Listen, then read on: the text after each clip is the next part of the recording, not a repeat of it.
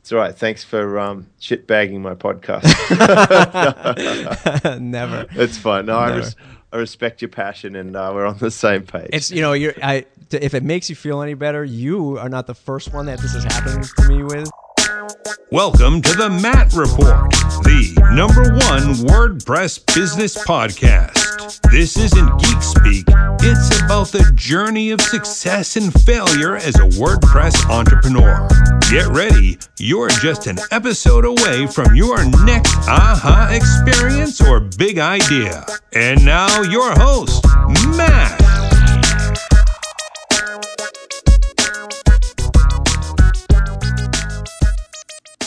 Hey everybody, welcome back to the Matt Report, episode 56. And today I had a chance to sit down with James Schranko from superfastbusiness.com. He's out of Australia, and I heard him on another podcast, and he was mentioning building out WordPress websites really cheap, really quick, without much fanfare, without much thought to scaling the site and security and things like that. And I guess I might have taken him slightly out of context because I left a comment on this particular podcast, and he reached out to me and said, "No, look, you mistook me. I really do care about design, about developing things properly and scaling and things like that. But I was just saying WordPress has a real low barrier to entry, and that's kind of where he was going with that." So we connected, and we're doing this podcast together today. He's going to air the same exact podcast on his site, and I'm going to air it here. And you're going to hear us talk about what it takes to build a great WordPress website for conversions, for speed, for scale, for e-commerce, for marketing. Sort of, James does the same thing. He's running his WordPress shop out in Australia and doing very well at it. So you're going to get a different take for somebody who's sort of not really in the WordPress community in the sense like we all are, going to WordCamps, going to meetups and developing plugins. But he definitely uses WordPress as a tool in his business and does a great job at it. So let's look forward to some great tips and advice here from somebody who does really well with affiliate sales and marketing and stuff like that. Other news around the Matt Report: the pro version is slowly coming together, and you'll be hearing some more details on that next week. And we'll resume our typical podcast of talking to other WordPress business owners and developers and designers and all that fun stuff. Don't forget to join the mailing list, mattreport.com/subscribe, so you know when that comes out. And launched a new theme on the site, so go ahead and take a look at that. It's called Socialize. Let me know what you think. Let me know what you want to see different on the site. Should I have some kind of resource page that all these little details should funnel down to? What is it that's missing? I was also thinking forums, but I'd love to hear your thoughts on either using private forums, membership forums. What do you think you'd find value from? mattreport.com/subscribe, and find me on iTunes. Loving all the 5-star reviews. Thanks everybody for doing that. So without further ado, on to episode 56. Okay, James here from superfastbusiness.com, and also have Matt here from mattreport.com, and we are going to be talking about websites today, Matt. Absolutely, James. This is the first ever, I think, for the entire internet to do a simultaneous recording, some kind of doppelganger podcast action going on. So I'm happy to be here. Yeah, so we should talk about how we met. It was an unusual circumstance, but quite often that is the way. I was invited to be a podcast guest on Jamie Tardy's show, and somewhere in the conversation she asked me what's changed from when I went online, and I answered something to the effect of that it's just become a lot cheaper and easier for people to go online. And somewhere in the comments you said you agreed with everything I said in the podcast, but you vehemently disagree with getting online cheap and easy. And I was like, I was so taken aback because I'm like, dude, that's not my stance on it. I was just answering the question about it. And I felt somewhat taken out of context. So I tracked you down from your Discuss profile and commented to you and say, hey, Matt, I'm on the same side. I really, with my Mercedes-Benz background and the fact that we are WordPress developers, I'm totally for having quality websites. And one of the things that I think is even more noticeable now is as Google start hiding their keywords, the one thing that you really can own is your brand and your name. And I've noticed there's a huge spike in search traffic coming to the sites with direct inquiries, and that is because certainly in our case, and it really looks like with you as well, with your brand, that you put a little more effort into the logos and the brand meaning, and people start searching for you by brand, and that's the space you want to take. And when they get there, you really want to delight them. So we're going to be talking about what would someone find when they go to your website, right? Correct. Yeah. And just real quick, I think I was on like a 6-mile jog when I heard those, when I heard the podcast, and I was just like, no, I have to get home faster so I can send James an email and say, let's not do things the cheap way. Although I totally, now that we've connected and we've kind of hashed things out, yeah, definitely we're on the same page. One of the things that is the reason why I take that stuff so much to heart, just like you do, having your own WordPress shop, is we have a WordPress shop and we're building WordPress themes and selling WordPress themes. And there's a lot of stuff, right, that goes into this, and time, effort, money. And, you know, it's tough when we see clients who just, you know, rip things off the cuff with some cheap free themes, or themes that they, you know, find in Google that have malware installed into it. So we pay close attention to the detail of the code, of the design, and then supporting the folks. And that's super important in the WordPress world, just because there's so much out there that we try to stress that we want folks to pick the good stuff. No matter what it is, but just pick. There is a lot of WordPress. I think, what is it, 25% of all the world's websites? Yeah, it's climbing up there. Yeah, it's crazy. It's insane.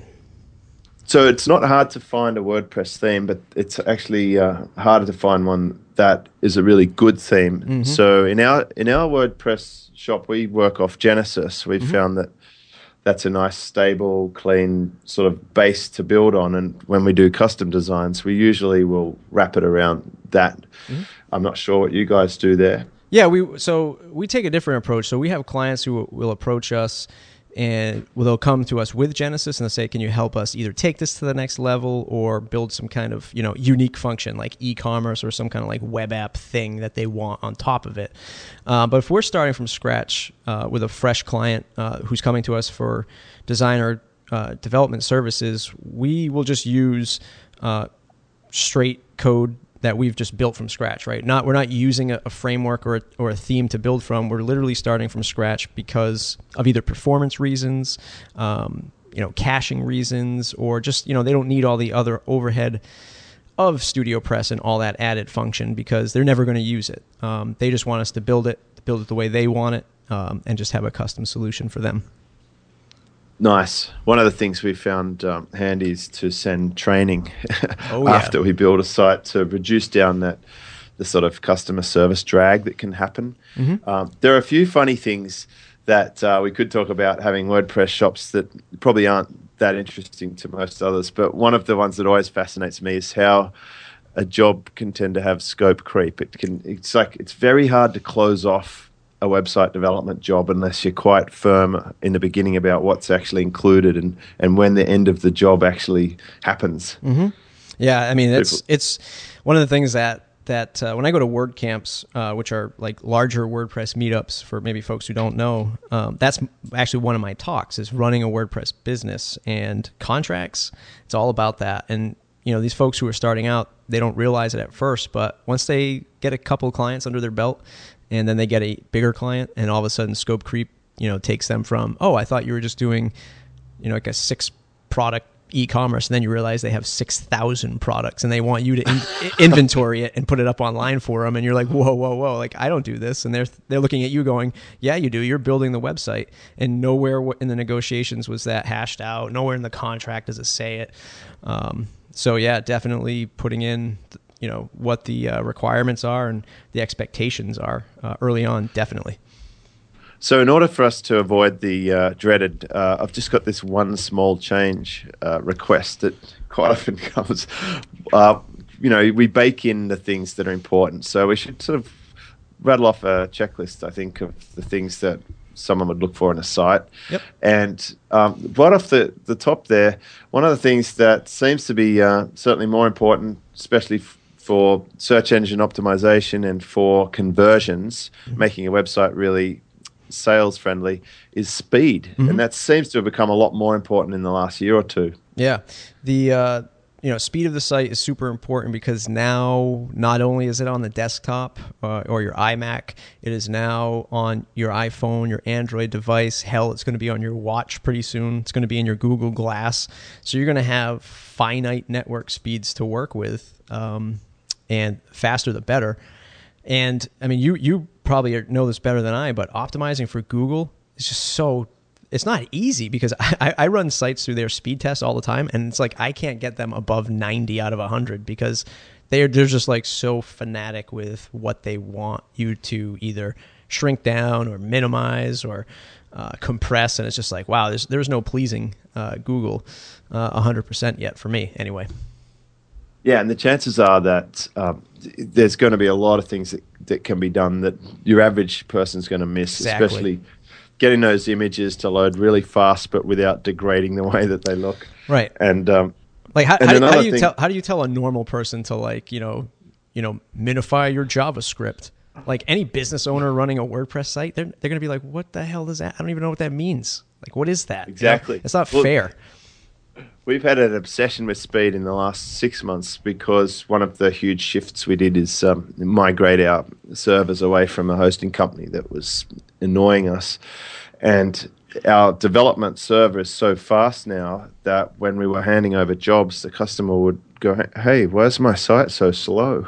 We're like, because your host sucks. Right. So we actually started a hosting package now where people can be hosting on the same server as us, which is a very powerful dedicated server. But we've actually gone to the next stage, and we've been hooking up our server with the Memcached and getting it as optimized as we can for WordPress, and then making the site correspond with that by tuning in the plugins to start drawing from the faster stream, so to speak, and then cleaning up all the janky code and making sure the plugins talk. Right. There are servers out there that are designed just for WordPress and that are fast, but they don't let you have some things on there, which doesn't suit every single custom installation because some people need certain plugins to do what they need to do. Yeah, that's right. Yep, managed WordPress hosting is sort of the keyword for that. And yeah, there are folks out there like a WP Engine, sort of probably being the most popular one, and they don't allow you to have every single plugin, and they kind of watch over that. And it's a little bit more pricier, right? But not every $4 WordPress hosting account is equal. You certainly, and it's almost certainly not. Like a lot of those ones will tell you what to do, whereas we're doing stuff like doing it for the customer because, like, your average business owner doesn't really want to be playing around updating plugins and backing up and checking for security hacks. Right. So speed's important. It should be a focus these days. It definitely gets a reward if it loads fast. In pure conversions, people don't want to wait. And as you mentioned, people are multi-screening, and if you're in a mainstream town, you might take for granted a reasonable internet speed. But being a bit of a traveler, I can assure our listener that internet speeds are not strong in many parts of the world, and it's quite often I'll be traveling and I'll find a speed of like a 1 Mbps or 2 Mbps in a hotel or in a regional area. So there's a lot of users out there on the internet, and I was one of them for about 3 years with internet so slow that I could actually see the cascading style sheet of Facebook load.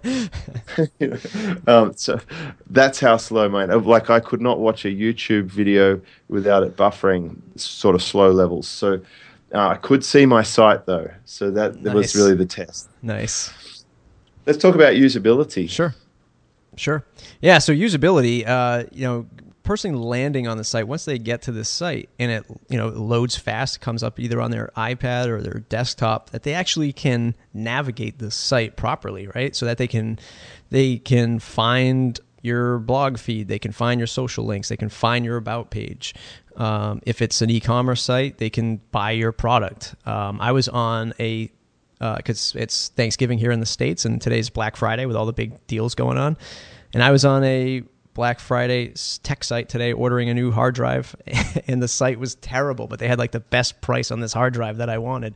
And literally the server kept crashing, which probably isn't usability, but I couldn't use the site, and I still bought it because I wanted that price, and I'm I sort of understand that I have to like hit reload and go back to the home page and put it back in my cart. But the average person is not going to do that, right? And then there's usability for when they're on their desktop, when they're on their laptop, when they're on their iPhone and iPad. So it's really looking at it holistically and saying, can the person use the site, find the content that they want? Because ultimately it's going to impact your bottom line or your newsletter signups, memberships, things like that. Well, we should probably talk about responsive at this point because it kind of embraces multi-screening. And the stats that I saw when I went to Google's office here in Sydney were that most users, I think it was somewhere around 85% of people in a single 24-hour period are going to use multiple size screens. And they'll start something on a phone and finish it on a desktop or the other way around. Yep. So Matt Cutts from Google has talked about how responsive is really good for SEO. You won't get any sort of penalties because you're really just dealing with one site and it's just resizing to whatever device you use or adapting to that environment. The other way that people have approached this is to have mobile-specific sites, and it can get a little bit more technical there, having essentially two little sites there that you have to tell, depending on the browser, which one to use. Do you have a preference? Yeah, so I mean, if we're starting a real custom project, right, and this sort of harkens back to what you and I kind of how this all came about. Like anybody can just throw up a theme and turn on either like WP Touch or the theme might be responsive and it'll just work. But when you start from scratch and you want to do something that really impacts your business, like if you're a big brand or you're making some serious cash, you should start with your design and your usability mobile first, right? You want to design in the mobile browser because if that's where traffic is going and that's where folks are reading your content, absorbing your content, design there first and then expand to the desktop, right? So we do responsive with a lot of our stuff, but even that can be tricky because like you said, if you wind up somewhere in the world with slow internet speeds or your cell phone carrier service is just not good that day, you don't want to have like this beautiful site that loads up these massive images and then just shrinks them down in responsive view because ultimately it's still loading all that stuff, right? It's still loading those big assets, those big photos. So there are some ways to kind of tweak that. But it all depends on your time, on your budget, and how deep you really want to go into this. For the common person, it'll work fine. And you might not notice. It also, to some extent, depends on what you are selling, whether you have an informational-based sort of a blog-style site with audios or videos, or whether you have an e-commerce store or a local service. Bingo. Chances are a lot of people looking for your local dentist shop or car mechanic, they're going to want the phone number and the address to be really easy to find when they're using their portable device. They're probably a block away trying to just figure out where you are. So think about the intent of the user when you're thinking about usability. What is the most wanted action that you want to happen, and how can you make it as easy as possible? And the number one hack that I've found for most people that we've helped is to have them put a phone number on the top of the website. Absolutely. That's like one of the easiest things you could ever do for a service site that will increase the use of a website is to make it easy for people to contact you. Yeah, and there's nothing worse. And the people who are probably doing this the worst that shouldn't be, who should really be listening to us right now, are the folks who own restaurants. Because I don't know about where you are, but in the States, the restaurant sites are terrible, right? And you're always in that moment where you're like, what's the name of that place down the street? Let's go there for dinner. And then you look it up. There's no phone number. Their menu is a PDF. And then you have to download it, zoom in, like try to find what's on the menu. It just doesn't work in mobile. That's a perfect usability case right there where restaurants just need to have that stuff done right in order for people to consume this information. And I think because they are so geographically dependent, a restaurant, I mean, there's not much outsourcing or offsite stuff happening there. Right. It's like everything's right local. They tend to ignore it, and they're the typical site that's going to be built by the kid down the road who's studying tech at university, and he'll knock up a site for $50. Yeah, or a 30-pack of beer. Yes, or a free meal on Fridays or something. So those sites can do a tremendous amount of damage, and they can literally send people to your competitor. Yep. Because people, in the attention age, we don't want to stick around, and we don't want to wait for a site to load. And if we can't get what we want, we're out of there. We hit the back, and we're on to the next one. Yep. So bounce rate is a good indicator of how easy your site is to, or how interesting or relevant it is for people who are landing on it. And you can actually backtrack one step from that into Google Webmaster Tools, and you can have a look at the search queries that people are using to find your site, and then have a look at the percentage of click-through for that search query. And the ones that are very strong are the highly relevant terms, and then you can compare that to your bounce rate. And if your bounce rate is horrific, like if everyone goes to your site and then leaves again, then there are some things you can do to fix it. Usually it will be to remove some stuff from your site, and if you're going to add anything, generally it would be to add something like thumbnail pictures, because when we started adding thumbnail pictures to blogs, it was halving our bounce rate because people were enticed to click through to the blog post because of the picture. Yeah, absolutely. It's a great tip. Okay, so content. What are we putting on our sites? Yep. So there's many things that people can publish nowadays, which is why I know I love WordPress and why we dedicate so much to WordPress. This very podcast is publishing content, embedding a video, embedding an infographic, a typical blog post, landing pages. It's all about that content, and it's all about that unique, original content that only you, the website owner, can produce to really connect with your audience, right? And there's a million directions we can go with this, but if you're cultivating an audience and you've got an email list and you've got a following, you're sharing this content with them. They love it. They consume it. They share it with others. And there's many ways to do it. It goes like what you said before. It depends on what you're selling or what your message you're trying to get out there. If it's web marketing stuff, you better be cranking it. You better be keeping up with us. That's it. Well, that's pretty much the course that I published. Is the whole thing is about where do you come up with ideas, how do you actually make the content, how do you put it on the site, and then once you put it there, how do you let people know that it's there? But the very fact that this podcast has come out of someone else's podcast and literally leaped out of the discussion comments, people do interact. There are real connections made, and things happen as a result of publishing content, and it gets perpetuated. And then you can sort of really stretch that content by having broadcasts to your database and let them know that it's there, and they keep going back, and then they might share it as well. So it's important to put some little call to actions around your content, like social sharing requests. Those things can help you get your website picked up into the mainstream sites like Facebook and Google Plus and LinkedIn and Pinterest and Twitter. Yeah. And then, of course, you could ask people to buy something or to call you or to download a report. What are some of your favorite call to actions? Sort of my favorite call to actions and stuff that's actually been working for me a lot lately is actually putting in my blog posts as part of the content is subscribing to the newsletter, and just like writing that in as a sentence. Like, if you really like this stuff, please share it or subscribe to my newsletter. And I think what I'm seeing now is that's converting a little bit better than like the typical newsletter call to action that's after my post, because people are like reading it, and as they're reading it, they're like, yeah, you're right, I did like that. And they just click it and they want to sign up. Just little tweaks like that is super important. And before we get, and one more thing on the content, all your old, and I'm sure you tell this to everybody, all your old content is so valuable that people should be resharing that or repurposing that content, because you put a lot of time and effort, right, into creating your good content.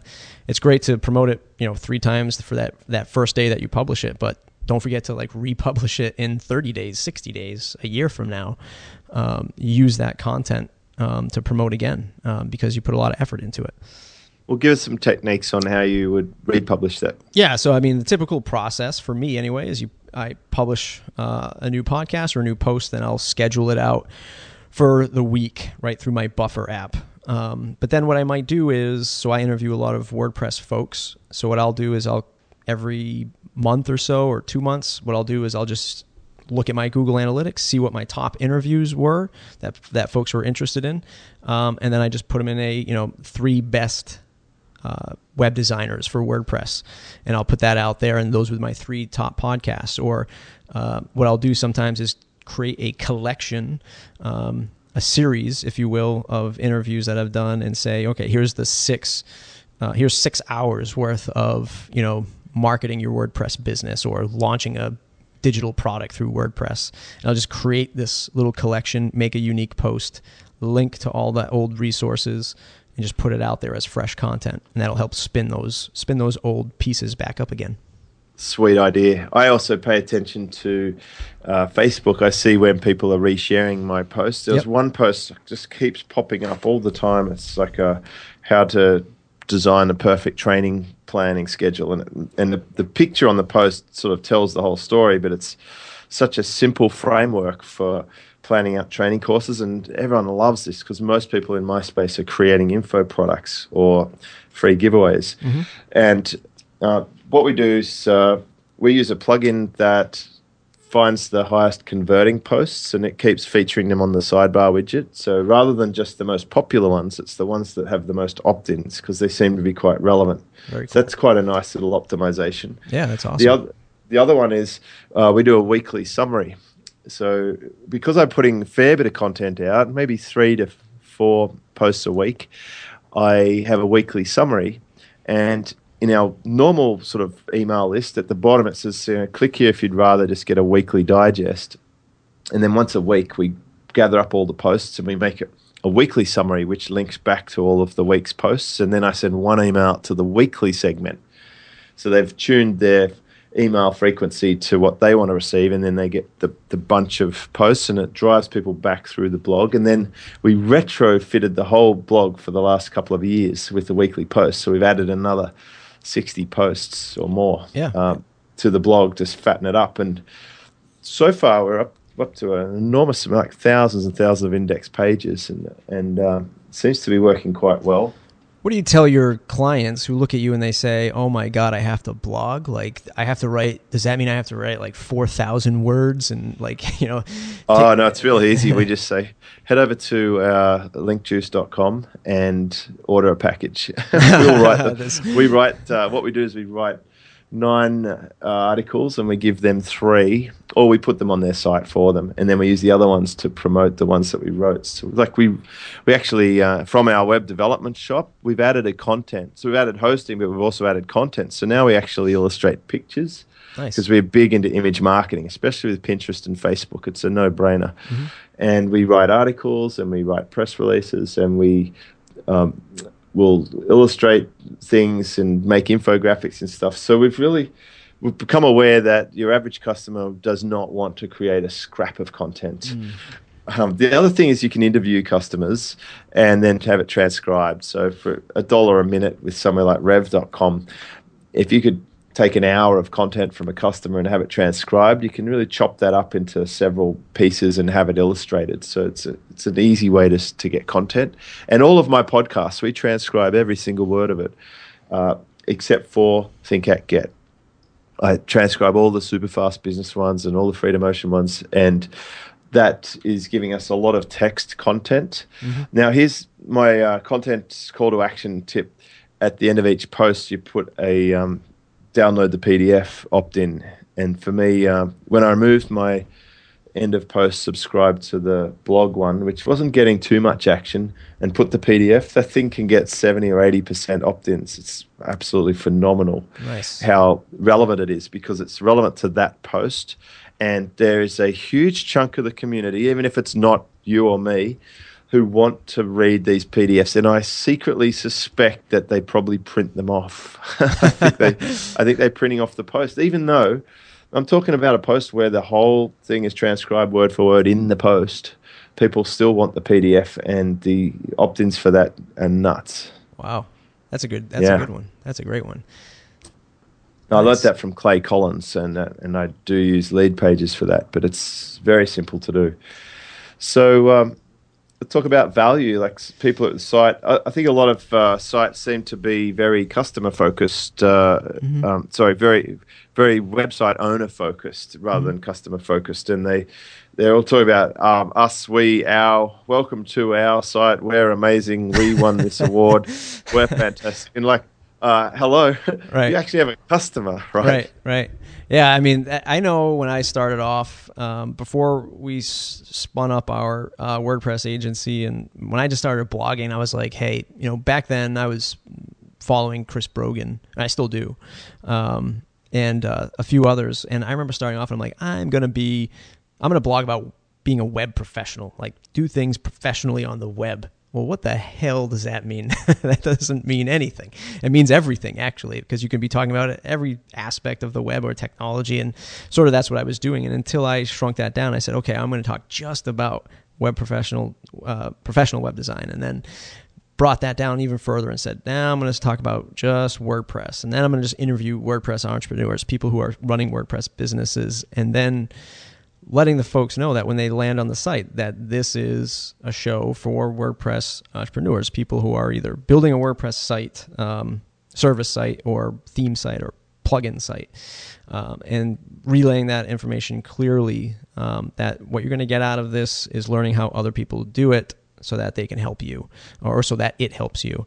And sort of that's where I'm going. It's always in flux for me anyway. Like I'm always like tweaking it and always thinking, okay, how can I change this value proposition so that I convert a little bit better? How do I reach more people so that they join my mailing list, that kind of thing. And I'm not really even monetizing that site yet, but it's in the works. And yeah, I mean, for me, it's constantly refining. But definitely making it clear that, hey, this is not just about your accolades and what you've built, but that there's some value here for the people visiting the site. Yeah, so the quick action step for most people will be to figure out who their customer is. I like to especially figure out who the customer with money is, who has a big problem that's keeping them awake at night, and then to focus a solution on that. So, and usually they just appear. It's like when we were handing over sites to customers and they slowed down. Well, it's like really obvious to us. Well, hang on, they need a better hosting solution, and we're in a great position to do it because they don't want to do their plugins and backups and stuff. So why don't we just say, hey, you know what? Why don't we just leave it with us? Join up this subscription, and we'll take care of everything on your site for you. And they're like, yes, please. Yeah. So, and I also like to be paid for stuff, so I wouldn't want to be going too long until I monetize something, because there's so many huge problems out there where customers are willing to throw money at it, that we move pretty quickly. Like we'll be like a heat-seeking missile onto the customer's problems. And there's a lot of ways you can find out stuff in a more subtle way than the formal survey, which is just little things like having a PS in your email and say, hey, PS, I respond to emails. Because it's quite rare. Most people are hiding away from the customers if they never wanted to speak to someone who could possibly spend money with them.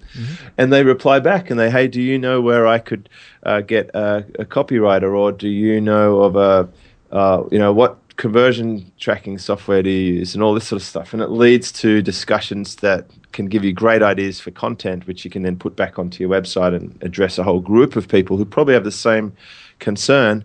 And that may give you affiliation offers, it might give you product ideas for yourself, or maybe just help your community and they keep opening your emails. So it's a good trade-off, and you become valuable to the audience because you're solving their problems.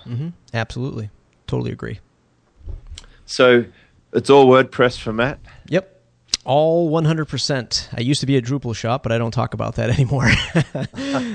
But yeah, everything's WordPress for us. We live it, breathe it, eat it, all that fun stuff. And, doing it right, it's such a low barrier to entry. And it's one of those things that's great that it's free and it's accessible, because that's what's allowed it to power 20% or more of the internet. But then it's also dangerous, right? Because, as you and I know, being in sort of the web marketing space, you see this stuff where, hey, things aren't being designed properly, or there's no care. One of the biggest things that we see is folks will find these free themes that they love and they just can't use them. They don't know how to use them. And then when they want to customize them, the code is terrible. They bring it to us and they're like, can you help us with this? We're like, no, this is, not only is this terribly coded, it's not going to scale well when you start doing e-commerce. And, sometimes, hey, look, this is like, there's some malicious stuff in here. There's like a link tracker. People are tracking the traffic to somebody's WordPress site, that kind of thing. But WordPress is scalable, can do a million things, publish content, turn a business site, e-commerce site, media site, can do everything. Web applications, mobile applications. It can power a lot of stuff. And it's just, I'm happy to be in the space because the WordPress community is still growing, and so is the software, which is awesome. Yeah, and I think WordPress it's just a joyous thing to work with. And interestingly, before I was a WordPress fan, I'd actually I have no web development skills at all, so I was using WYSIWYG builders like Excite Pro, and I was a big affiliate for that. And at the point where I realized WordPress was really getting strong, I just turned off an affiliate campaign that was making me a lot of money, because I didn't think it was the best solution anymore. So actually, it was annoying that there was a free solution that was better, but at the same time, in my typical fashion, I found a way to get in front of it again and be able to help people go to that next stage. Because generally a free WordPress site that's put up there that hasn't had any effort put into it is not something that anyone's going to buy from or pay attention to, and you don't have to look too far to see how nice some of the top celebrities and bloggerati sites look. They are pro sites, and there's a reason for that. The effort and the return on investment is certainly there. Now, all of my front door sites are custom made. All of our web development sites, our sales sites for the coaching and community, the mastermind, the affiliate sites, they're all hand done, and that's because we have specific objectives and it's worth it. The good thing is that there's a lot of people who can supply components for it, which I think reduces the overall cost compared to what websites used to cost 5 or 10 years ago. Yeah. If you look at, I'm glad you brought that up because that transitions well. Probably the space that most people are familiar with, maybe Pat Flynn of Smart Passive Income, right? And sort of what happened to him when his WordPress site got hacked was, he lost $12,000 while that site was down.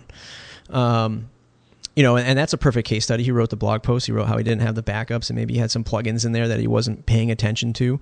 And that's when it really matters, right? Everything's fine until that happens, and all of a sudden you're like, I just lost $12,000 because I wasn't keeping tabs on this stuff. We've been on some. Well, it's also it's because he's like a one-man band, right? Yeah, and yeah. It does fascinate me how championed his business model is when it's essentially a single affiliate product driving the majority of the profit. And it's not even a good product now, in my opinion. So he's super single source dependent, and that it's such a metaphor for having a robust and established. Like we do triple backups. Yeah, we back up to the server, we back up to Amazon S3, and then we back up to a completely separate company like an offsite Guardian backup. Yeah. So it's not cheap. Yeah. I think I spend more on my Guardian backup each month than most people would spend on a dedicated server, but it means that we can be in business. It's going to cost me a lot more than $12,000 if we go offline for a few days. So yeah. I think that put your focus where it needs to be as a business owner and get rid of any single point of sensitivity. That's why, for example, when we update plugins, we actually will take the site to the test server and update them and make sure there's no conflict, and then bring it back because we want to just simulate what's going to happen in advance. Yeah, and we've been on some pretty large projects before, and most notably sort of the TechCrunch redesign when they redesigned about a year and a half ago. And their WordPress hosting is WordPress VIP, right? Which is by the Automattic, which is the parent company of WordPress. And that hosting platform, you can't just install a plugin. The team at Automattic has to approve it before any code gets by. But that hosting is $250,000 a year to keep that site up and running, and to keep those people on the hook to watch that stuff. So like I said, it could be that one-man band, mom and pop shop who's on like a GoDaddy and breaks down. They have to find GoDaddy, but it can scale all the way up to TechCrunch and VIP status. It's infinite of how big and how small it can be. So one of the important things is, as your business scales up, that's when you need to think, well, what's the next level of protection? What's the next level of professionalism that I could dial into the business? Because like we all probably start out as a one-man band at 2:30 in the morning, falling asleep at the keyboard. Yep. Like we've all been there. And I think that was the main point that led to this whole thing in the beginning. Yeah. There is a very low barrier to entry. It doesn't mean that that's the best path. And for some people, spending a few hundred or a few $1,000s can make a big difference in the early days. And then remember to reinvest some of that back into professional design, professional hosting, and pay attention to your brands and the way that people are perceiving you. And you've got to keep lifting the bar. At some point you've got to go get professional photos and stuff and make your site look like a site that people really want to be involved with and that they aspire to and that resonate with. Right. Yeah. No, you're absolutely right. And that's like you said, that's how it kind of sparked in the comments. I think I told Jamie, like if she launched Eventual Millionaire and I launched Eventual Billionaire, but I spent $5,000 on making our site look better or better call to actions or mobile apps and all this stuff, and we all had all things being equal, the same amount of traffic, people would probably tend to convert better on a better designed site. But like you said, if you're starting out at 2:30 in the morning, you can do triple backups just like James and his company does. You can back up locally to your computer. You can back it up to a USB stick. But just know when you're doing $1 million a year on revenue, you'll have to have that same concept, but just bigger and better. On the internet, on S3, on an offsite location, with a team ready to help you. So that when it does break down or you need to install some kind of new function, you've got a well-equipped either developer or designer to handle that task. And, you're not going in there cowboy coding at 2:30 in the morning anymore, just, throwing in HTML and CSS at will.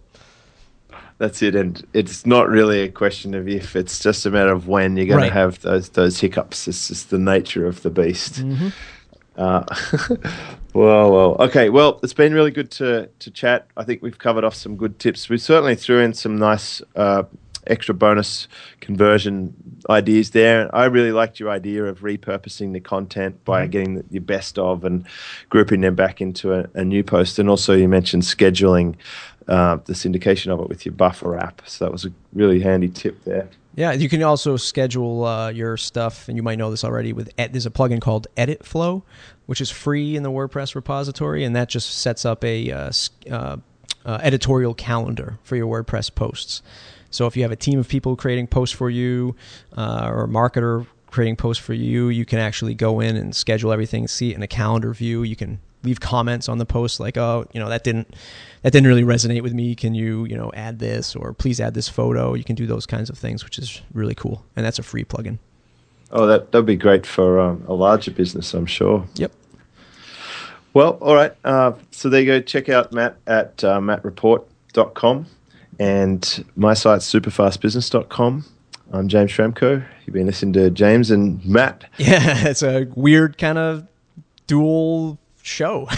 Yeah, maybe we should do this again. Yeah, it was check fun. The comments and see how we go. Yeah, it was fun. Thanks, James. Thanks for connecting with me, and thanks for doing this.